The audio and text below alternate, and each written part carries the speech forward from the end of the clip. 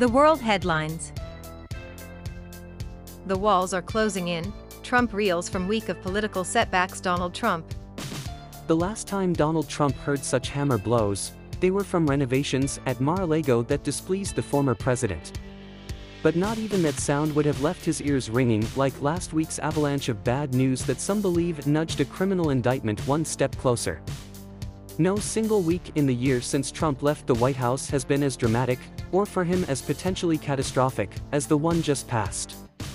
It included a rebuke from the Supreme Court over documents related to the January 6th insurrection which Trump incited, news that the congressional committee investigating the riot was closing in on Trump's inner circle, evidence from New York's Attorney General of alleged tax fraud, and, perhaps most damaging of all, a request from a Georgia prosecutor for a grand jury in her investigation of Trump's attempt to overturn the 2020 election. The week ended with the leaking of a document showing that Trump at least pondered harnessing the military in his attempts to overturn Joe Biden's victory. It all left the former president with plenty to ponder. He's Teflon Don. He said he could shoot somebody on Fifth Avenue and survive it.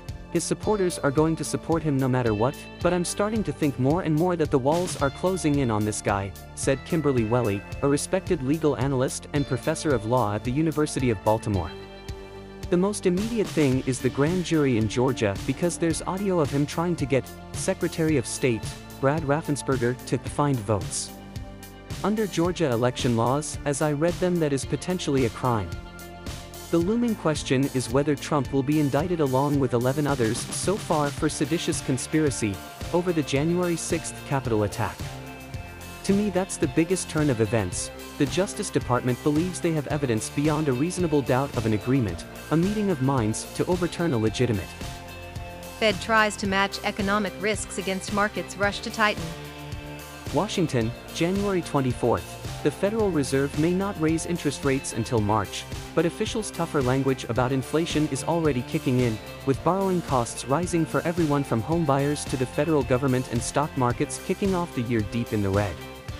The pace of that adjustment now poses an unexpectedly urgent question for U.S. central bank officials at their latest two-day policy meeting this week.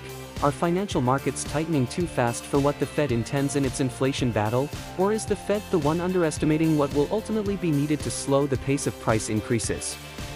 In their most recent projections, issued in December, policymakers said they expected as many as 0.75 percentage point rate increases this year, with more in the cards in 2023 and 2024. But those projections never raised the Fed's benchmark overnight interest rate above the neutral level that would actually restrict the economy. Yet inflation still falls, a best-of-all-worlds outcome some analysts see as unrealistic. The U.S. is facing the highest inflation since 1982, and there is compelling evidence that a good chunk of it will persist. The Fed has never responded this slowly, and even today is signaling a benign hiking cycle, wrote Ethan Harris, the head of global research at Bank of America. The biggest near-term risk is right in front of us, that the Fed is seriously behind the curve and has to get serious. That could mean as many as 0.75 percentage point rate increases this year, he said, and a fast push to a 3% federal funds rate from the current level near zero.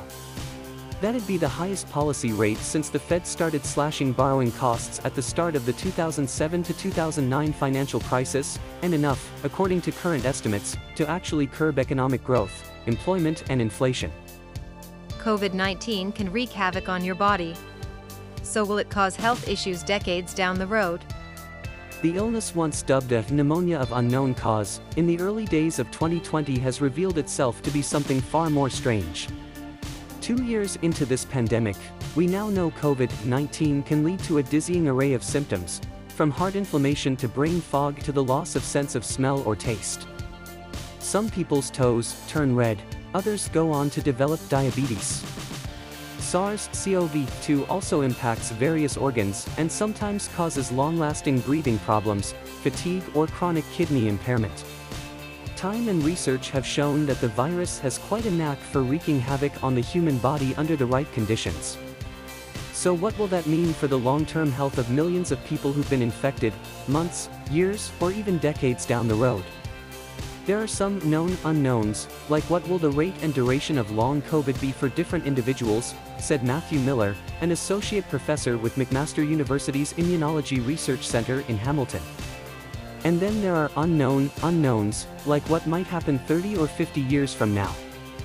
Infections linked to diabetes, neurological issues.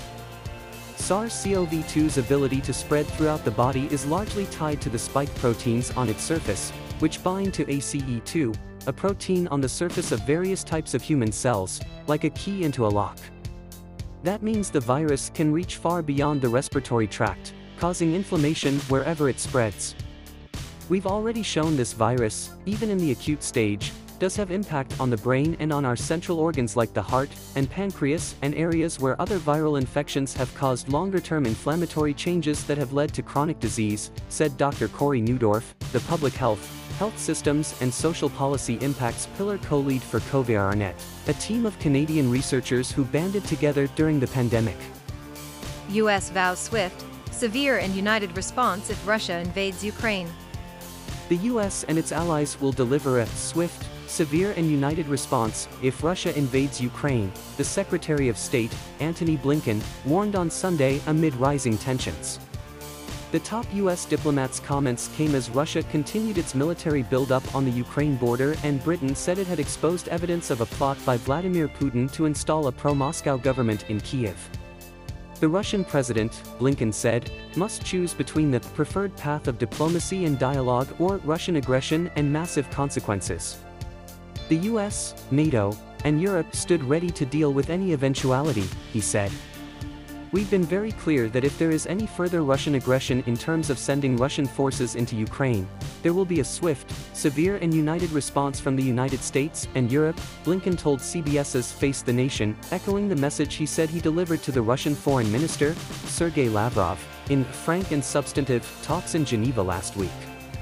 We've been equally clear that Russia engages in other tactics short of sending forces into Ukraine, or other countries, hybrid actions, cyber attacks, efforts to bring the government down. There, too, I'm confident based on the many consultations I've had with European allies and partners that there will be a swift, calibrated, and also united response. Blinken would not say if that response included committing U.S. forces, but told CNN's State of the Union the alliance was looking at very practical and important measures, including military options.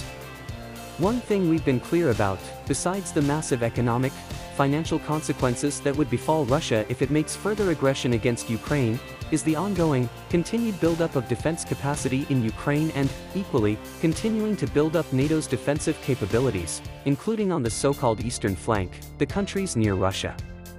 New U.S. diplomatic complex in Thailand aimed at China and Myanmar. No one doubts that the American community in the northern Thai city of Chiang Mai, which consists mostly of NGO workers, missionaries, and retirees, needs consular services. But could that be the only reason why a massive, new United States, U.S., consulate general is under construction at a cost of $300 million? Due to be opened in 2023, the buildings of the diplomatic mission will sprawl over no less than 6.6 acres, or 26,709 square meters, of land in a business park on the outskirts of Chiang Mai. In a colorful, online brochure, the U.S. Consul General in Chiang Mai describes the project as a concrete sign of our long-term commitment to the people of northern Thailand and the future of our partnership, and the text goes on to state that the U.S. Consulate General is dedicated to serving the local American community or those wishing to travel to the United States.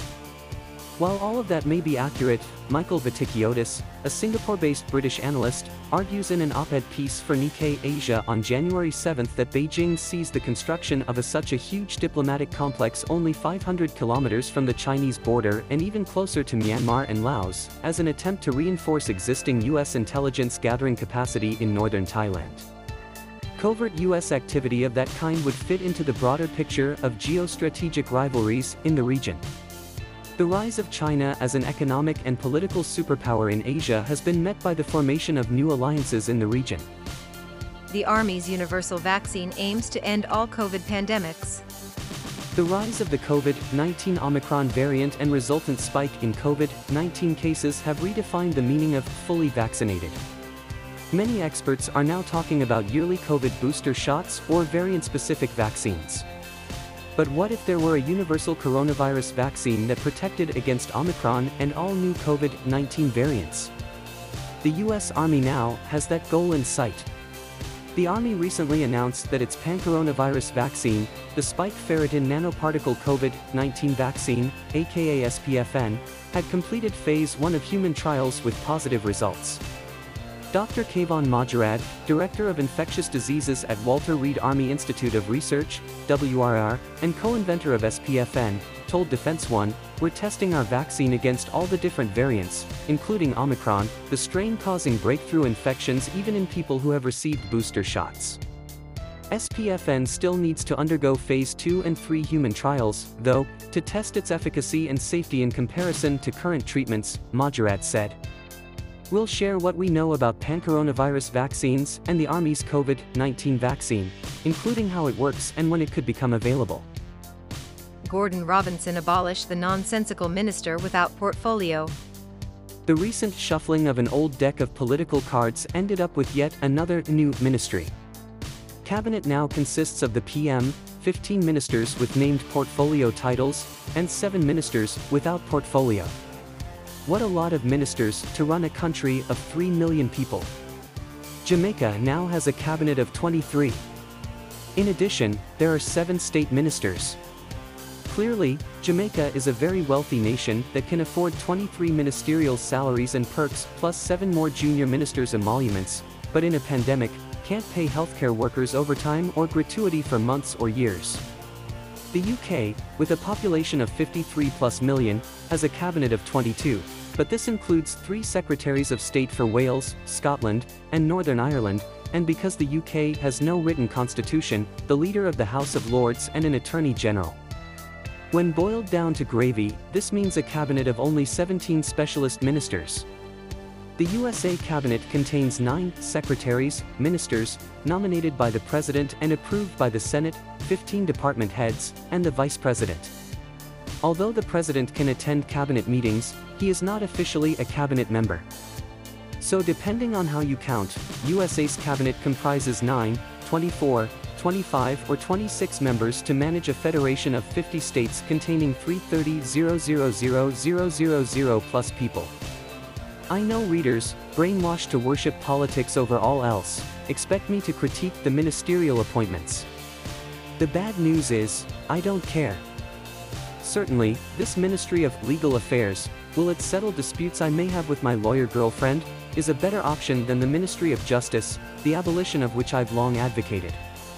But my interest isn't in political personalities but that Jamaica has long needed a Ministry of Legislative Issues, to include constitutional reform, while transferring the administration of the courts to the office of the Chief Justice that could absorb many public servants. Slow journey to justice. Trial of 3 ex-police officers involved in George Floyd murder begins. The bitter Arctic blast, which had Minnesota temperatures below 0°F last week, didn't stop protesters from hosting a rally as the 3 lesser-known police officers involved in the killing of George Floyd faced their turn in the courtroom. A caravan of 24 cars occupied the length of the block outside the courthouse in the state capital St. Paul last week, as jury selection began in the federal civil rights trial of Tu Tao, J. Alexander Kueng and Thomas Lane. Opening statements are expected on Monday, in the second trial of the closely watched process of legal accountability after white former Minneapolis officer Derek Chauvin was convicted of murdering Floyd, a 46-year-old black man, and admitted violating his civil rights in May 2020, sparking the largest racial reckoning in America's recent history. The day that George Floyd was killed, in addition to Derek Chauvin as the officer that took George Floyd's life, there were 3 other human beings that were there. They wore badges and guns, too. They were officers, too, local activist Tashira Garraway told the bundled-up protesters standing in a tight circle outside of their cars. She added, not one of the 4 officers that was there had compassion and empathy enough to intervene. The twin cities of Minneapolis and St. Paul are now braced for the latest trial. Today is another milestone in the long, slow journey to justice for George Floyd, Ben Crump, the civil rights lawyer who represented his relatives, said in a statement. This trial will be another painful experience for the Floyd family, who must once more relive his grueling death in excruciating detail. It took only 1 day for 12 jurors and 6 alternates to be seated in the 3 former officers' federal trial inside the heavily barricaded courthouse. Boudreaux talks reaching 1,000 NHL games. Canucks and sit down with NHL.com. NHL.com's Q&A feature called Sitting Down With runs each Sunday. We talk to key figures in the game, gaining insight into their lives on and off the ice. This edition features Vancouver Canucks coach Bruce Boudreau. Bruce Boudreau coached his 1000th NHL game Sunday when the Vancouver Canucks hosted the St. Louis Blues on Sunday. The 67-year-old became the 29th coach to reach the milestone and had been pondering what it would mean to him. "I think if anything it means acceptance, that I'm an NHL coach," Boudreau said. "I don't know if makes any sense to anybody else, but I mean I was 33 years basically in the minors, as a player and a coach. So to get this 1000th game after not being in the NHL until you're 53, I think is pretty cool that I finally feel like I'm accepted as a guy that's been in the NHL for a while." Boudreau is 577-305-117 in 14 NHL seasons with the Washington Capitals, 2007 to 2011, Anaheim Ducks, 2011 to 2016, Minnesota Wild, 2016 to 2020, and the Canucks, who hired him December 5 to replace Travis Green. Vancouver, 18-18-4, is 10-3-2 since Boudreau became coach, including wins in its first 7 games. Boudreau is trying to duplicate what he did in his first NHL job with the Capitals. Washington was 6-14-1 when he was promoted from Hershey of American Hockey League to replace Glenn Hanlon as coach November 22, 2007. The Capitals were 37-17-7 during the remainder of the season to finish first in the Southeast Division and qualify for the Stanley Cup playoffs. Boudreau won the Jack Adams Award, voted as NHL Coach of the Year that season. NHL.com caught up with Boudreau and talked about his memories from his first 999 NHL games, trying to turn around the Canucks, his time between coaching gigs, and Alex Ovechkin. "What memories from your time coaching in the NHL stand out?" "I think when we won the last game my first year, with Washington, to finally make the playoffs. We had to win 12 out of the last 13 and we had to win the last 7 games." African Cup of Nations live stream and how to watch AFCON 2022 for free. Fixtures, last 16, Cameroon vs Comoros. The African Cup of Nations, Africa's top football tournament, is approaching the knockout stages. Nigeria's Super Eagles crashed out to Tunisia, leaving Egypt as the tournament favorites. Today, it's Guinea vs Gambia at 4 p.m. Greenwich Mean Time, then hosts Cameroon take on giant-killing Comoros at 7 p.m. Greenwich Mean Time. UK viewers can watch 10 games, including the final, free on BBC iPlayer. Make sure you know how to watch an African Cup of Nations live stream from anywhere using a VPN.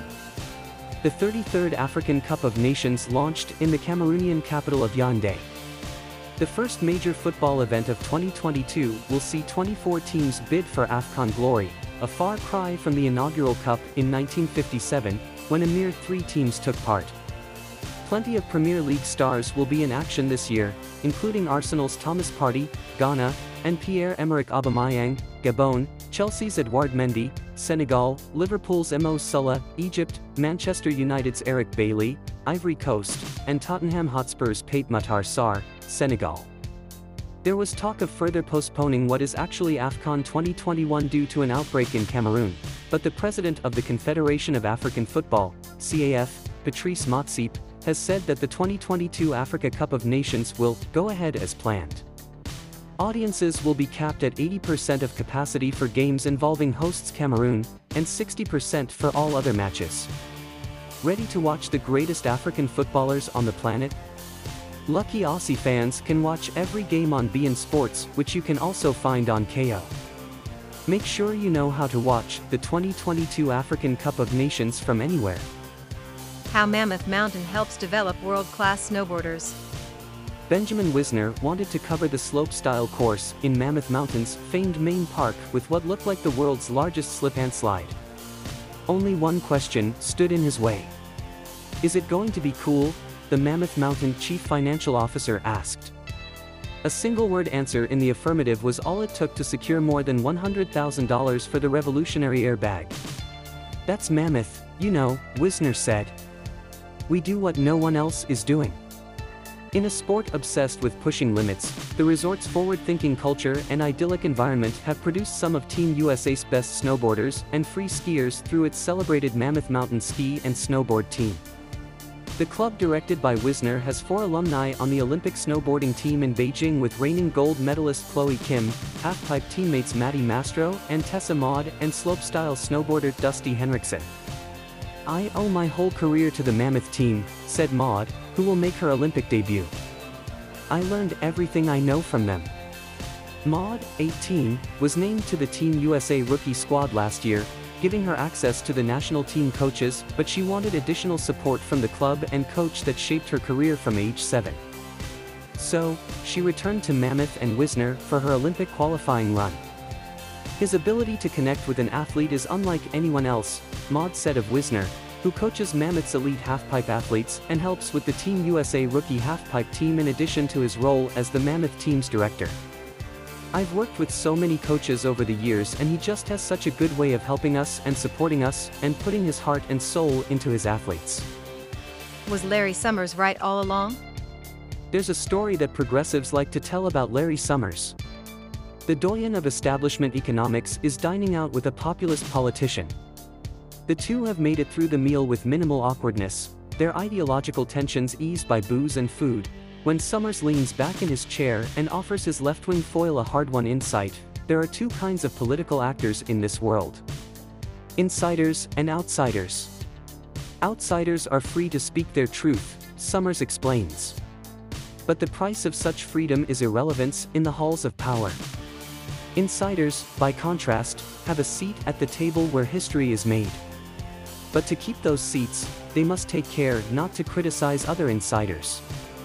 So, Summers asks his dining companion, "Which are you?" The anecdote has an apocryphal air. It makes Summers sound like the one-dimensional villain of a third-rate Sorkin script. Yet in their respective memoirs, Senator Elizabeth Warren and former Greek finance minister Yanis Varoufakis each claimed that Summers subjected them to such an after-dinner lecture, and advised them to take the inside track. If the story is true, then Summers has ceased taking his own advice. These days, the former Treasury Secretary is the outsider, or at least, he's acting like one. Back in March 2021, Blue America was in high spirits. Thanks to their improbable sweep of Georgia's special Senate elections, Democrats found themselves in full control of the federal government. They would waste little time in using it, with President Biden swiftly unveiling a $1.9 trillion COVID relief bill known as the American Rescue Plan. The package won plaudits from all corners of his Big Tent coalition. Everyone from the conservative columnist David Brooks to the socialist economist J.W. Mason hailed the bill as a landmark. Americans sour on nation's direction in new NBC News poll. Washington, overwhelming majorities of Americans believe the country is headed in the wrong direction, that their household income is falling behind the cost of living, that political polarization will only continue, and that there's a real threat to democracy and majority rule. What's more, the nation's top politicians and political parties are more unpopular than popular, and interest in the upcoming November midterms is down, not up. And when Americans were asked to describe where they believe America is today, the top answers were downhill, divisive, negative, struggling, lost, and bad. Those are the grim findings of a new national NBC News poll conducted less than 10 months before the midterm elections, when control of the U.S. Senate, U.S. House, and governors' mansions across the country will be up for grabs. Downhill, divided, doubting democracy, falling behind, and tuning out. This is how Americans are feeling as they're heading into 2022, said Democratic pollster Jeff Horwood of Hart Research Associates, who conducted this survey with Republican pollster Bill McInturff of Public Opinion Strategies. That pessimism and gloom isn't helping the party in control of the White House and Congress. While the poll shows Democrats enjoying a narrow 1-point advantage over Republicans as the party that should control Congress, it also shows President Joe Biden's job approval rating remaining in the low 40s, Republicans holding a double-digit edge in enthusiasm, and key Democratic groups losing interest in the upcoming election. There is nothing but flashing red flags and warning signs for Democrats, said McInturff, the Republican pollster. Bad news for the party in power. According to the poll, 72% of Americans say the country is headed in the wrong direction, a essentially unchanged from the 71% who held this view in October's NBC News poll. It marks just the 6th time in the poll's history when 70% or more have said the nation. Russia rejects UK claim of trying to replace Ukraine leader. Moscow, Russia's foreign ministry on Sunday rejected a British claim that the Kremlin is seeking to replace Ukraine's government with a pro-Moscow administration, and that former Ukrainian lawmaker Yevgeny Muryev is a potential candidate. Britain's Foreign Office on Saturday also named several other Ukrainian politicians it said had links with Russian intelligence services, along with Muryev, who is the leader of a small party that has no seats in parliament. Those politicians include Mykola Azarov, a former prime minister under Viktor Yanukovych, the Ukrainian president ousted in a 2014 uprising, and Yanukovych's former chief of staff, Andriy Klyev. Some of these have contact with Russian intelligence officers currently involved in the planning for an attack on Ukraine, the Foreign Office said. Muryev told the Associated Press via Skype that the British claim looks ridiculous and funny, and that he has been denied entry to Russia since 2018 on the grounds of being a threat to Russian security. He said that sanction was imposed in the wake of a conflict with Viktor Medvedchuk, Ukraine's most prominent pro-Russia politician and a friend of Russian President Vladimir Putin. Muryev's Nashi party, whose name echoes the former Russian youth movement that supported Putin, is regarded as sympathetic to Russia, but Muryev on Sunday pushed back on characterizing it as pro-Russia. The time of pro-Western and pro-Russian politicians in Ukraine is gone forever, he said in a Facebook post. Everything that does not support the pro-Western path of development of Ukraine is automatically pro-Russian, Muryev told the AP. He also said he supports Ukraine having neutral status and believes that striving for NATO is tantamount to continuing the war. Ukrainian forces and Russia-backed separatists have been fighting in the country's east since 2014, a conflict that has killed more than 14,000. Race as factor in COVID treatment. Some conservatives are taking aim at policies that allow doctors to consider race as a risk factor when allocating scarce COVID-19 treatments, saying the protocols discriminate against white people. The wave of infections brought on by the Omicron variant and a shortage of treatments have focused attention on the policies. Medical experts say the opposition is misleading. Health officials have long said there is a strong case for considering race as one of many risk factors in treatment decisions. And there is no evidence that race alone is being used to decide who gets medicine. The issue came to the forefront last week after Fox News host Tucker Carlson, former President Donald Trump and Republican Senator Marco Rubio jumped on the policies. In recent days, conservative law firms have pressured a Missouri-based healthcare system, Minnesota and Utah to drop their protocols and sued New York State over allocation guidelines or scoring systems that include race as a risk factor. J.P. Leiter, a senior fellow in the Division of Health Policy and Management at the University of Minnesota who helped develop that state's allocation criteria, noted that prioritization has been going on for some time because there aren't enough treatments to go around. You have to pick who comes first, Leiter said. The problem is we have extremely conclusive evidence that minorities across the United States are having worse COVID outcomes compared to white folks. Sometimes it's acceptable to consider things like race and ethnicity when making decisions about when resources get allocated at a societal level. Since the pandemic began, healthcare systems and states have been grappling with how to best distribute treatments. The problem has only grown worse as the Omicron variant has packed hospitals with COVID-19 patients. Considerable evidence suggests that COVID-19 has hit certain racial and ethnic groups harder than whites. Super Bowl 56. Penn State will be represented in the Super Bowl for the 51st time. Penn State's streak of having an alumnus in every Super Bowl, except for 5, of course, will continue in Super Bowl 56. For former Nittany Lions, 5, if you count Los Angeles Rams linebacker Troy Reeder, are on the rosters for Sunday's NFL Championship games. And all 4 will be in Los Angeles for the NFC Championship game between the Rams and the San Francisco 49ers. That will guarantee Penn State representation in Super Bowl 56, scheduled for February 13th in Los Angeles. So let's refresh last year's Penn State graphic, shall we? Penn Staters delivered some highlights in the NFC divisional games last weekend. San Francisco kicker Robbie Gould, the longest-tenured Nittany Lion in the NFL, made the game-winning field goal as time expired, lifting the 49ers over Green Bay 13-10. Gould, in his 17th NFL season, continued quite a playoff streak. He has never missed a postseason kick, going 20 for 20 on field goal attempts and 32 for 32 on extra points. Meanwhile, Los Angeles safety Nick Scott, normally a special teams player, made his second postseason start because of injuries in the Rams secondary. He delivered another huge defensive play, intercepting a Tom Brady pass late in the first half.